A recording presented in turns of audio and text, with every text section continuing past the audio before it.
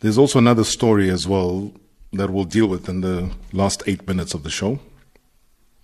Chief Thidiela is the Black Leopards director. And I know we don't have much time, and trust me, Chief, I'm very well. Thank you. I hope you're good. Tell me about your coach. Is he officially gone now? Yeah, Mr. Patrick Osem and Black Leopards have agreed to go separate ways. So you and the coach have decided to go your separate ways. What are the reasons for that, Chief? I think without getting into some details that I may not be able to, I think we had minor contractual issues that we were not agreeing on. And we felt that the best possible option obviously was to separate. The clauses were mainly related to performance. With Black Leopards, we looked at to say, we need a commitment from the coach to say, this is what we can use to measure performance. Like we had suggested to say at least for each and every maybe consecutive 5 matches, we should collect at least 7 points. Counting that, trying to say we need to also be secure to make sure that we will never be in a situation where we may face relegation. And we did not want to wait till the end to say, how do we measure if the coach is doing well or not? The second other major point was an issue about the exit clause. If you realize a lot of coaches at Black Leopards, most of the time were only informed when they pass in Transcorp on the N1 leaving, were either for greener pastures or moving to somewhere else. So we said, no, we want a situation where we are secured, where a coach, if they comes to Black Leopards, if he's doing well and he feels that he wants to leave, Black Leopards need to be compensated, because we find issues like I'm saying, your people just up and they go because they know there's nothing that can be done to them. So we said we need such things to be put on the contract to make sure that, we cover Black Leopards and make sure that Black Leopards is safe. Now, Patrick Osam, before you appointed him, what did you know about him? Obviously, we checked, as same as South Africans. We've got our fellow citizen like Senzo, who is there and is now with Young Africans, but he worked with him at Simba. We went and checked, obviously looked at VCGs and the things, the places where he's worked before, and the type of play that he represented, and we felt maybe this can be able to come and work for us. So you were happy with the record that he had where he had been working?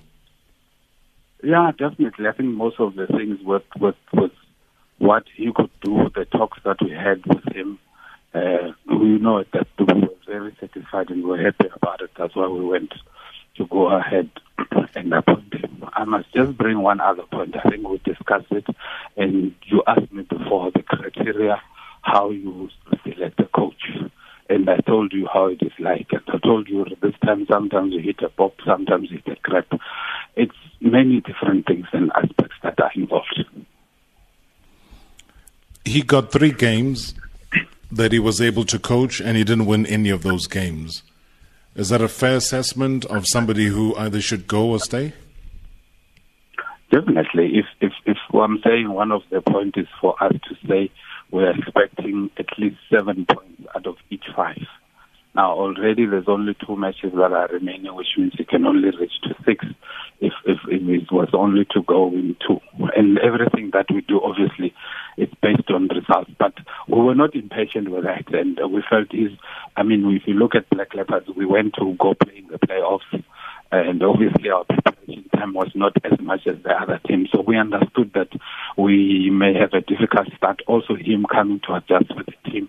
We were patient and we were still, I think we know we could still easily get out of that. But definitely, yes, that definitely contributes as well, obviously, because you need to collect results early, collect points early so that, we don't want to find ourselves in the situation where we found ourselves in the past season.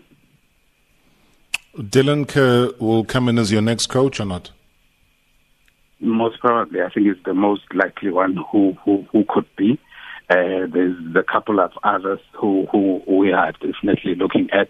But now, being this, that, pre-season is gone, you would need somebody who can understand Black Leopards, maybe understand the environment. And I think Dylan Key, he's way ahead of most of the people. If you look at the fact that he's been at Black Leopards, he's been in Limpopo, and he knows most of the players, and he's been in South Africa for a while. So, he's somebody who could be there. Maybe also repeat to say, when he left Black Leopards, who were still keen on him, unfortunately, he had to leave. Then he was struggling, obviously, with the mother's sickness and his eventual passing. But, I think, the devil, better than the devil, you don't know. So when are you appointing the devil? Maybe this minor things we've been speaking. I mean, we are close. We share many social spaces. We've been speaking to him. And obviously we've got a game at the weekend. And I'm hoping by the end of tonight we'll have finalized everything, because there's really no time. Yeah. I was going to say, you play against another team that's struggling, that's played also 3 games, same as you, who've got 0 points like yourselves, a club called Maritzburg United over the weekend. And I know that Dylan Kerr was at your training today. Does that mean that he is officially signed? No, not yet. Actually, I spoke to him. I'm actually in the KZN province. I'm the one who said, before you throw yourself into the deep end, go and look what is there, because I don't want a situation where a coach will then come and say, there's not this, there's not that, there's not that. He needs to be able to go first, assess, see if there's things that are workable with. Remember, the window period is also closing in the next few days. Besides it closing in the next few days, the situation where you can say you want such and such a player and you find that there is none in the market.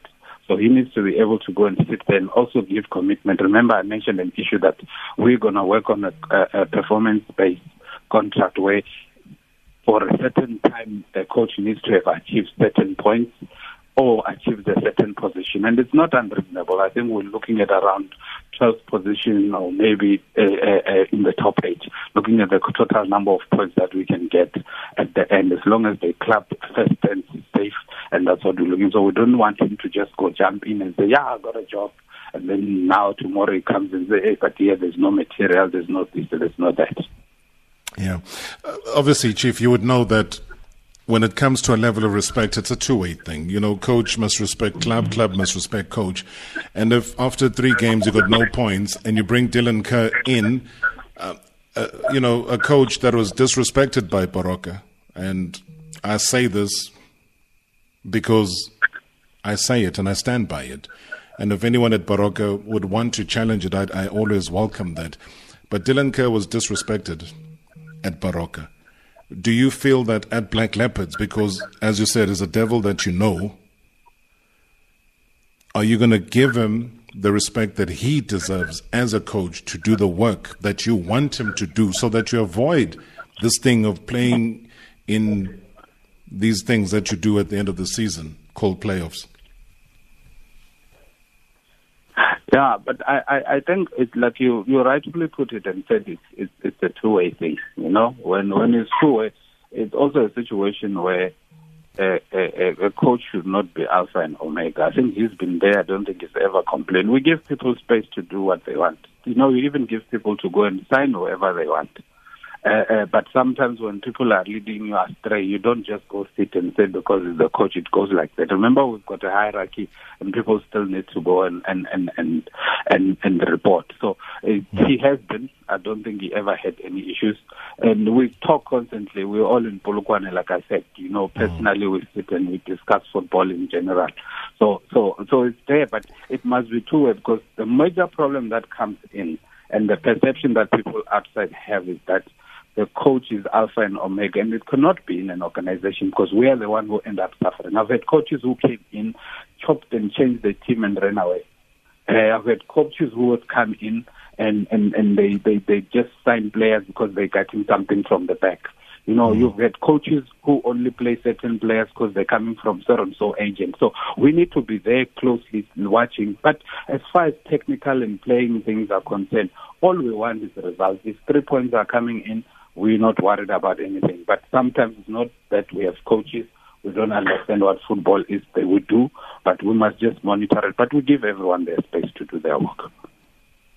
All right. And again, your role is introspect again, Chief Thidiela, because Black Leopards need to also be accountable for who they bring into the country and what their pedigree is, so that we don't just hear about them when they're signing and then 3 weeks later when you've amicably parted ways. But thank you so much indeed. Enjoy your stay in KZN. We'll chat to you soon. Good luck with the new coach. Yeah. Chief Thidiela there joining us is a Black Leopards director, talking about the fact that their coach, 3 games, 0 points, Patrick Osam, his contract, terminated. I know that there was also a story about Robert Nyungu, whose contract was also terminated, but we don't have time to go into that. Maybe we'll speak to the player directly tomorrow and find out what it is that has happened there. But Dylan Kerr touted to be the one who will take over and be in charge at that club as of probably tonight. Who knows? I'm a Catholic.